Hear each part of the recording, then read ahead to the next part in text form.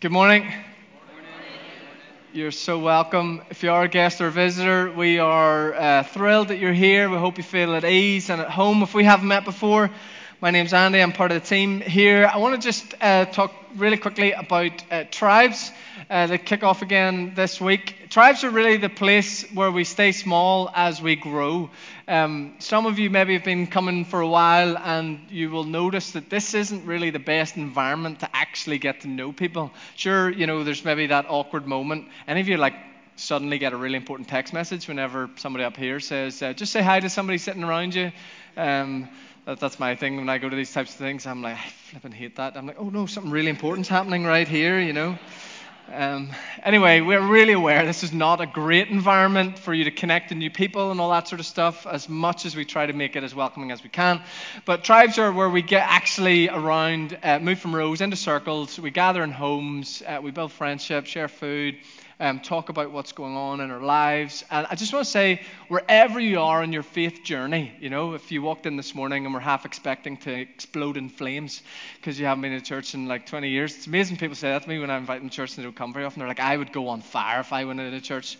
I'm like, really? Spontaneous combustion in people? That's weird. But anyway, wherever you are in your faith journey, tribes are for you. There's space for questions. We do not expect you to have everything together. In fact, this is great community to have nothing together.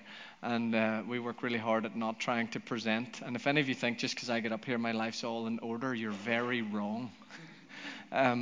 Anyway, so tribes are brilliant. Space for you to connect, grow in friendship, relationship, pray together, talk about what we're doing here, and you can find all the information out on the website. You'll find one hopefully near you or a time that suits. I accidentally in the 9:45 said, I promise you'll have an amazing time. The reality is some people in this community are weird, so I can't promise you that. But it is okay to move tribes. So if you go to a tribe and find out they're all weird, go to another one. I promise you'll find one where there are some people who aren't weird somewhere if you try enough of them. Anyway, so we're finishing a series we've been doing this January called Tables. We've been talking over the past month about how routine meals can actually become kingdom moments, that it can be in the middle of our ordinary lives that God actually breaks in. Just wave at me if you love a good feed. Yeah. You're not really from here if you don't, right? That's part of what it means to be from Northern Ireland. You love a good feed. Apparently, so did Jesus. In the Gospel of Luke, there are over 50 references to food. Luke's message is, if you want to be more like Jesus, eat more. Some of you are like, yes, I've been battling a diet since January. And see, the reason it's not working is because you're walking the opposite direction from God. You want to be more like Jesus, just eat more food. I'm kidding. That's not really what I think Luke is getting at. Let me ask you a question. Just imagine for a minute, for those of you maybe who have been following Jesus for a long time, just suspend that for a second. Imagine that you're not. And for those of you who maybe haven't yet connected to God or don't think you're connected to God, what do you think it would look like for God to enter your life? What do you think would happen if God arrived in your life? I think sometimes we can be guilty of thinking if God was going to come into our life, it would be to a fanfare of angelic trumpets. The sky would split and you would be arrested and you would have this kind of I am God moment. Or maybe you'd get you'd wake up some morning to a postcard through your door of some sort of heavenly scene, and on the back of it would say, dear whatever your name is, I am God and I'm moving in. It'd be really dramatic and really unmissable, and you'd be phoning everybody going, God just moved into my life and it was the most dramatic and incredible thing ever. And the reality is there are some of us who that is our story. But when I listen to people reflect on actually their journey with Jesus, more often than not, our beginnings of a relationship with God are really ordinary. And they happen in ways that can almost be missed. A smile of a stranger walking down the street, a random act of kindness, the gift of a friend. These moments where We feel like we're connecting to someone or something much bigger than ourselves. And the dangerous game that God plays with us is that for many of us, actually, we've been bumping into God for years and we haven't even noticed. We haven't even noticed. All of the spiritual giants that I've had the privilege to meet or build friendship with, and some of whom I have read about, I noticed that they all have something in common. It's not, you see, that they live in some sort of ecstatic state of euphoric faith, never doubting anything, on their knees praying 24 hours a day, 7 days a week. That doesn't seem to be the consistent picture I notice with those that walk intimately with Jesus. No, rather, they have learned how to welcome Jesus not into the extraordinary, but into the vacuuming and the banking and the nappy changing and the cooking and the thinking and the playing. The spiritual giants that I have known have cracked this incredible thing where they've realized that Jesus wants to be present with us in the midst of our ordinary. On a mountain bike rattling down a hill, or in a coffee shop sitting talking nonsense with a friend. We can get so caught up with thinking that God's only interested in these dramatic, ecstatic, faith-filled moments. And of course he is. But the reality is most of our lives just feel way more ordinary. Maybe that's just me. And Jesus longs to be with us in that space. Not just in the incredible, but in the mundane and the ordinary. This whole series has been about us learning how to engage with the presence of Jesus in the midst of our ordinary lives. And we're finishing up this morning looking at the story of Zacchaeus. Wave at me if you know the story of Zacchaeus. No pressure. Wave at me if you know the song. Some of you are like, I'm just going to lie. Definitely don't know the song. You see, Zacchaeus was a very little man. And a very little man was he, right? Actually, when I was writing this, I thought, I wonder should I sing? And then I was thinking about singing, and then I saw you all and thought, there's no way I'm singing. I will rap instead, which actually I have a history of, but that's a whole other story. No way. Yeah. I have this thing sometimes when I get up here where like things come out of my mouth I don't mean to say. And so I'm like absolutely shutting down anything else about my history as a rapper. You see, one of the problems with stories that we're really familiar with, like if you had a grandparent that dragged you along to Sunday school or something like that, and you've heard the song and you're really familiar with this story of cute wee Zacchaeus climbing up a tree so that he could see Jesus, is that the familiarity with the story can lead us to completely missing the point of what was actually going on. See, whenever I was little and grandparents took me along to church, and you're learning the song and it's all really sweet and cute, and like if you'd kind of grabbed my 7-year-old self and said, what's the point of the story of Zacchaeus? I'd said, I don't know, like God loves short people. Or what was quite comforting for me was that like God obviously endorses tree climbing. Like that's a good thing. I used to love climbing trees. Like I loved climbing trees. We actually went on a walk to Castlewellan whenever I was small, 7 or 8, and there's a tree over by the lake, and I was looking at it going, oh, that tree would be amazing to climb. So we went and climbed the tree, and then my parents were like, right, it's time to go for the walk. And this was quite common for me then. Sometimes now where like I do something and haven't thought it completely through. So I'm now in the tree thinking, I have no idea how to get down. So my parents were getting increasingly frustrated. Get out of that flipping tree. We're going on a walk. And I had to say, I don't actually know how to get out. And so my dad came over and helped me get out of the tree. And then I looked at the tree again and thought, oh, there's a branch over there. I didn't see that branch. I bet you I could get down now. And so I climbed the tree again. And I couldn't get down again. And my parents had this kind of motto growing up that good lessons are hard learned. So they went on a walk and left me in the tree. And anyway,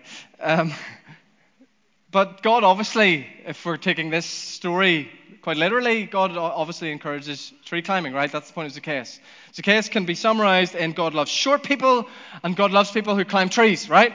Well, of course not, right? That's just a little bit silly. But our application, if you want to get like really, spiritual and theological about the story of Zacchaeus, really where you go is actually the point of this story is if you're serious about Jesus, don't let anything get in your way, not even your height. But actually, that's really not what's going on either. When you understand this story and the context, what you find is something much more provocative, dangerous, maybe even offensive. Verse 2 says, a man was there by the name of Zacchaeus. He was a chief tax collector and was wealthy. That's not just like, a bit of career detail on Zacchaeus.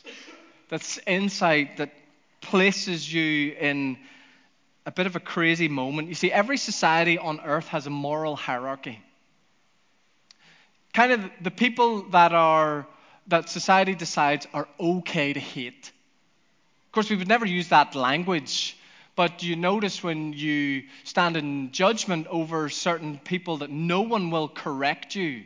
In fact, at times, it will be encouraged. First century Israel is where we find this story, and there are two kinds of people that occupy the lowest rungs of the moral ladder.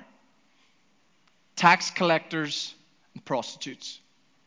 They, in this culture and society, are the lowest of the low. Now, for any of you who are familiar with the Gospels, you will know that Jesus was notorious for spending time with two types of people. Tax collectors and prostitutes. Now, for me, when I read that, it kind of encourages the slightly rascally, rebellious part of me. That like Jesus was so anti-establishment and so cool. He was like, you're all going that way, well, I'm going this way. You all think they're idiots, well, I'm going to go and stand with them, and I'm going to be with them. I'm going to provoke all of your religious elitism and all of your structures and flip everything upside down and make everyone go, what is going on? Who is this guy? And it's really inspiring and cool and risky and edgy and all of that kind of stuff until you translate it into today. Who occupies the lowest rungs of our moral ladder? Probably, my guess would be pedophiles and Islamic terrorists, maybe. The ones that nobody's ever going to challenge you when you hold contempt for. In fact, like if you were to even talk in any way graciously towards those kind of people, it's like, who are you? That's how this culture would have viewed Zacchaeus. Zacchaeus literally made his fortune by exploiting and cheating his neighbors out of their hard-earned money, if necessary at the tip of a Roman sword. Foreign occupier. And as he continued to do this, he amassed more and more and more wealth. More money, more stuff, his house got bigger, and all the while doing it at the expense of his community. He would have been utterly despised. Quite likely the only people he could get to his table to socialize with him were those he paid. Verse 5, when Jesus reached the spot, he looked up and said to him, Zacchaeus, come down immediately. I must stay at your house today. This is another one of those moments where Jesus crosses cultural boundaries. In fact, this cultural boundary is as true today, 2019 Northern Ireland, as it was first century Israel. He does something that none of us ever do. And if someone does it, we're like, oh, that's weird. You're not allowed to do that. What does he do? He invites himself over for dinner. You ever had someone invite themselves over for dinner? I mean, you can just about get away with it with your mum. Maybe. Even sometimes that can be risky. Right? I love how in Northern Ireland, though, we have got round that in another way, right? Where we just show up. Like it would be wrong to invite yourself over, but it's not wrong to just arrive. Right? That nearly broke my wife's brain whenever we moved here 10 years ago from America. Particularly with my mum, actually. When she arrived, Dana would open the door and stand there and go, oh, hello. I'd be like, get out of the way, she needs to come in. 10 years later, she's culturally translated. We've moved to Dramara, and actually she laments now the fact that people don't just pop by because it feels like a trek to get out there for some of us. But anyway, Jesus invites himself over.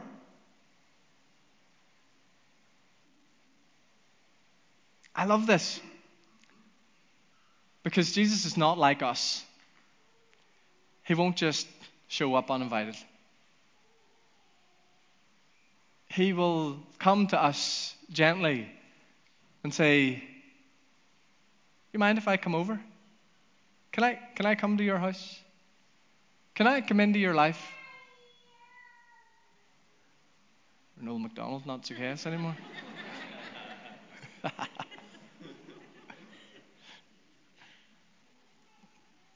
Jesus will look at your marriage, your friendships, your work, the street that you live in, the city, the region that we call home. And he won't just take over. He'll say, hey, can I come in there? Can I talk to you about that? And the bit that wrecks me is that if you say no, he says, fine. No, I'd rather not today, Jesus. Okay. But it's interesting when you reflect and listen to your life that he'll come back. I'm back. I'm back. I'm back. I know last week you said you didn't want me to come in, but do you want me to come over this week? Would that work for you? I know you actually weren't interested in me being involved in your marriage last month, but do you want me to get involved this month? No? Okay, no problem. He's utterly relentless, but incredibly respectful. Jesus looks up at Zacchaeus. Imagine the moment, the socially despised, desperate man, just in a tree, trying to get a glimpse of Jesus. And instead of getting a glimpse, he gets his gaze. Jesus stops and looks up. Minor detail here, but it's kind of important to understand this. For a Jewish man, an adult, when was the last time you saw an adult climb a tree? Right? I kind of do it with my kids sometimes, but not if there are other adults around, then it's just what is that guy doing? This would have been utterly humiliating for Zacchaeus to climb the tree. Childish. And in that moment, Jesus looks up at him. I'm sure for Zacchaeus, the earth stood still. Now, this is the holy man, right? This is the one everyone's trying to get around. Teaching the scriptures with an authority none of them have ever heard or seen before. You can imagine Zacchaeus' panic. Ever get that way around slightly more prophetic people? You're they're going to tell me everything I do that's wrong. Here's Jesus looking at the guy who's spent his entire life cheating, exploiting, robbing his community, up to his neck in mess. Like, you'd be prepared, wouldn't you, for like the wrath of God, judgment. Who do you think you are, Zacchaeus? How dare you do this to my people? You can imagine his grip on the branches tightening as he realized Jesus is staring right at him. And he doesn't get judgment. He gets, can I come for dinner? It's amazing. What kind of God? What kind of man? Can I come for dinner? Verse 6, so he came down and welcomed him gladly. Like, you can imagine, he's like, whew, okay, that went slightly better than I was expecting. Sure, come on over. What is the point? We so often misunderstand this. We think that it is our job to find God, and how wrong we are. The story of the gospel, the story of Zacchaeus, helps us see the truth that we don't find God. He finds us. He finds us. It's funny that, you ever hear that like talked about people? Like so-and-so found religion, or they found God. And if you really listen to anybody that walks with Jesus, it's not really their story. Their story is, there was a time when God found me. And sure, I've been varying degrees of mess ever since, but my life has never been the same. God found me. Some of you will know the late, great Eugene Peterson. He's the guy that translated the entire Bible into what's known now as the Message translation. Sold over 20 million copies around the world. He also penned more than 30 other books. Pastored a small church in Maryland in America for over 30 years, and he passed away just before Christmas. A hero to so many of us that do, I guess, my job. Listen to what his son said of him at his funeral. He said, it's almost laughable how you fooled them, talking of his dad. How for 30 years, every week, you made them think you were saying something new. They thought you were a magician in your long black robe, hiding so much in your ample sleeves, always pulling something fresh and making them think it was just for them. They didn't know how simple it all was. They were blind to your secret. For 50 years, you'd steal into my room at night and whisper softly to my sleeping head the same message over and over. God loves you. He's on your side. He's coming after you. He's relentless.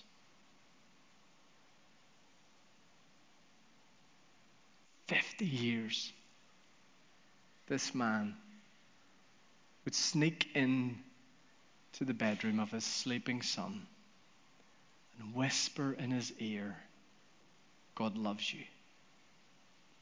He's on your side. He's coming after you. He's relentless." Just beautiful. We don't find God.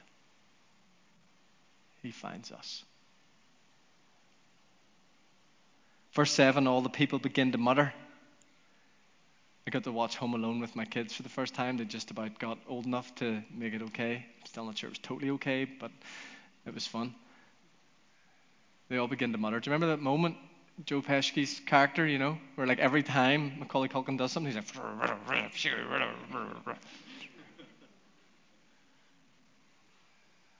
All these people that have been carefully curating their lives, trying to create some false semblance of control so that if God one day showed up, they would be found to be in the right. Have you ever have grandparents say that to you? You know, like if God showed up, would you be okay with where you were and what you were doing? Like Zacchaeus is the opposite, right? And all these people have been carefully curating their lives in case that moment happens, and then it happens. And Jesus goes to the other guy. And they all begin to mutter and grumble, and how can this be? How can the holy man want to spend time with that guy? Like, we all know we're supposed to hate that guy. How can this be? There's a myth in our culture that sounds something like this. There are good people and there are bad people. Some of you right now are going, yeah, that's totally true. And we're the good ones. And the people that do the stuff that you're not supposed to do, well, they're the bad ones. It's a really unhelpful and unhealthy way to look at the world. Namely because it's not true. Just pay attention to what goes on when somebody says the wrong thing on Twitter or does the wrong thing in a meeting. You ever notice this? There's no such thing as a mistake anymore. Like that's like a revelation of your corrupt character and soul, and we will bay for blood until you lose your job. Until you have been humiliated in public, and even if you have apologized, you will never be welcomed back into any sort of sense of public attention or success. Just look at our political mess at the minute and you see this so clearly. Gone are the days when politics was about the war of ideas and ideals. You know, there used to be a time when politicians could literally tear strips off each other in a debating chamber, debating policy and ideas, and then go for a drink afterwards. Kind of rare now. If you dare voice an opinion or a position on something that somebody else doesn't hold, then you're bad. Or they're bad. You disagree with somebody and, well, you're obviously evil because you think this about things. Or they're obviously evil because they think that about things. But when you pay attention to your own life, you notice that your life is full of light and shade. And so is everyone else's. Our lives have good and they have bad. Things make a bit more sense. Move back to a slightly more mature middle when we can engage culture, society, our friends, other people's opinions in that way. We know that there are parts of our lives, our thoughts, our attitudes, our behavior, that if they were exposed in public, we'd be humiliated. We know deep within us, somewhere, that if we are responsible for our own salvation, then we are doomed. We don't live there very much. We certainly don't reflect on this kind of thing often. It's much easier to live in the black and white world, the good and the bad. Let me ask you a question. Where in your life do you need forgiveness? Where in your life do you need forgiveness? I'm not talking about some grand mess you've made. It might be that. But there are moments, attitudes, thoughts, responses, things that, like, when we slow down long enough, we go, oh, that wasn't good. Where in your life do you need forgiveness? And what if it was available? Like, really available? You see, God comes for us. And He comes to free us and forgive us. You see, so often this job that I do and people like me, the assumption can be that this whole message is about judgment. Where are you going to go when you die? The judgment of God makes no sense if it's not seen through the lens of the forgiveness of God.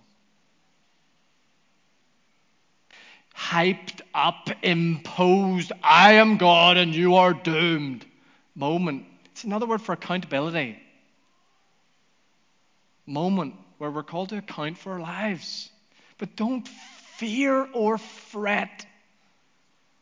Because that moment comes after the entire New Testament with the revelation of the radical, extravagant, outrageous love, grace, and forgiveness of God for the entire world, available for you and available for me. God comes to forgive us and to free us. I have a friend who had a friend who, let's say his life was like full to the brim of like the wrong kind of good living, if that makes sense. Parties, substance abuse, whatever was going, he was involved in, and he was loving it, you know. And he was in South Africa on holidays, and he fell off some rocks, cut his leg open, fell into the ocean. He's lying in the ocean, and he had that moment that like some of us have nightmares about, lying in the sea, bleeding out his leg, and he sees a fin in the water. And he, like, pure adrenaline, starts to panic, is like trying to splash his way to get back and find somehow to get out of the sea. And he was processing this with my friend. He didn't get eaten. You're like, this is a terrible story. But in between the like seeing the shark and getting out of the water, he found himself lying on his back, looking at the sky, and this thing erupted out of him, where he just found himself screaming at the sky, I'm so effing sorry. Out of nowhere, this awareness of a deep need to be forgiven. That's what happens to Zacchaeus when Jesus says, can I come over? Overwhelmed by the grace and forgiveness of God, completely and utterly. Let's just assume for a moment that we are all really, upstanding individuals who never do anything wrong, right? Zacchaeus deserves all of the judgment that God has got. And yet he gets, can I come over? Experiences that radical forgiveness. See, God's forgiveness is offensive until it's pointed at you. It's forgiveness, it's offensive. You really get it and really see how it works. It's offensive. Until, of course, it's pointed at you. And watch what happens, right? Verse 8, Zacchaeus stood up and said to the Lord, look, Lord, here and now I give half of my possessions to the poor, and if I've cheated anybody out of anything, I will pay back 4 times the amount. This is just staggering, and yet it's entirely predictable. We talked about this at the end last week, that the only thing that can move us from this to this is an experience of the generosity and grace of God. When God's grace moves into our lives, things move out, namely greed. Zacchaeus' starting point is to give away half of his possessions to the poor. Like, he just gets it. Some of you, if you've been around here for a while, will know that we teach tithing. That's giving like minimum of 10% of what we've got to God. It's so funny. I love this. This isn't Zacchaeus going, right, okay, 10%. Okay, so I'm going to give 2% to this thing over here, and I'll give 3% to maybe the church. And, where's that 5? I'll give another 2.5 to this, where we've got 2.5 left, and 2.5 over there. 10%. Great, done. It's amazing. Zacchaeus experiences the grace of God, and he goes, half of what I have. Just take that, give it to the poor right now. And then he says something really interesting. He says, and if I have cheated anyone out of anything, I'll pay them back 4 times. The reality is Zacchaeus cheated everyone. Everyone was cheated by Zacchaeus. And he pays them back 4 times what he took. See, I love this. You cannot just effort your way in relationship with God. It is a work of grace. That when we really get that God sees all of the stuff that we're ashamed of and says, can I come over?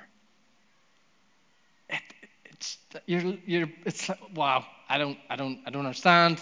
And like, some of you right now are going, yeah,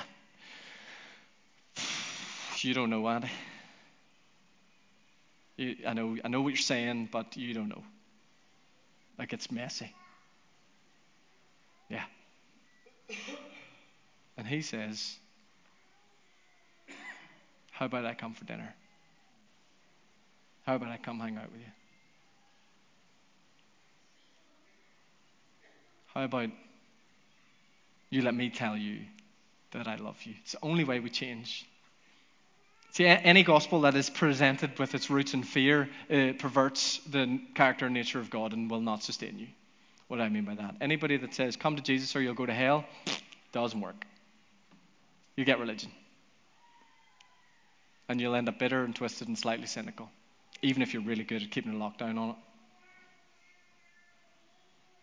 Offensive even. He really is that good. God is coming for you. His forgiveness is offensive until it's pointed at you, and his grace breaks the power of greed in our lives. So much more than God loves short people and tree climbing is okay. This is the story of Zacchaeus. It's actually all of our story, if we're honest. We're going to finish this morning sharing communion together. I'm going to invite band back up as we do this. And maybe this morning is one of those moments where you need to stop all the trying or all the it's a proper party back there this morning. You need to stop all the trying and the effort or the ignoring of whatever some of that stuff is. And maybe this morning as we share communion together, you need to allow God to find you. Do you ever notice when you play chases with small kids that actually the whole point of the game is that they get caught? They love the moment where they get caught. Sure, they get a little bit older and then that changes and they actually probably hide and make fun of you when you can't catch them. We're just on the cusp of that. But I remember when particularly my twins were 2 and 3, and their favorite thing in the world was to run away from me, but just far enough close enough that I could get them. And then they have that moment. It's just the most beautiful thing ever. And then they look at you and go, again. And down they go, off they go, and then you get them, and it happens all over again, and again, and again, and again. It's the most beautiful picture of the gospel. God longs to find us. Maybe you've been running for a while. Maybe you've just been running for a couple of days. Maybe you've been running your entire life. And this morning, there's a moment for you to allow God to catch you and lavish his forgiveness and his grace upon you.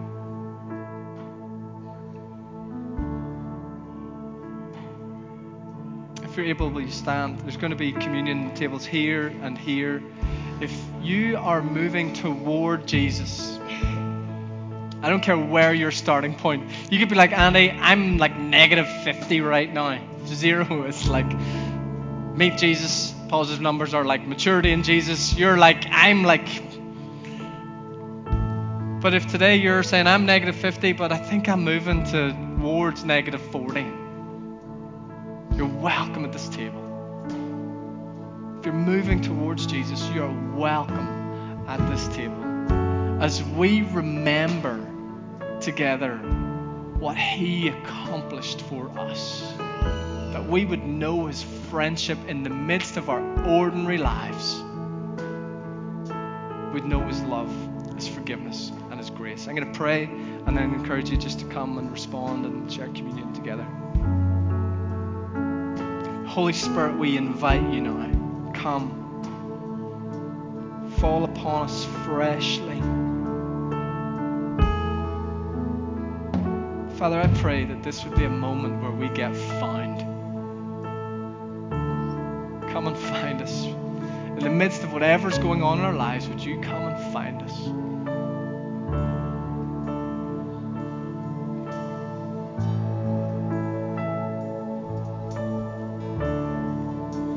Come and forgive us. Come and fill us with your grace.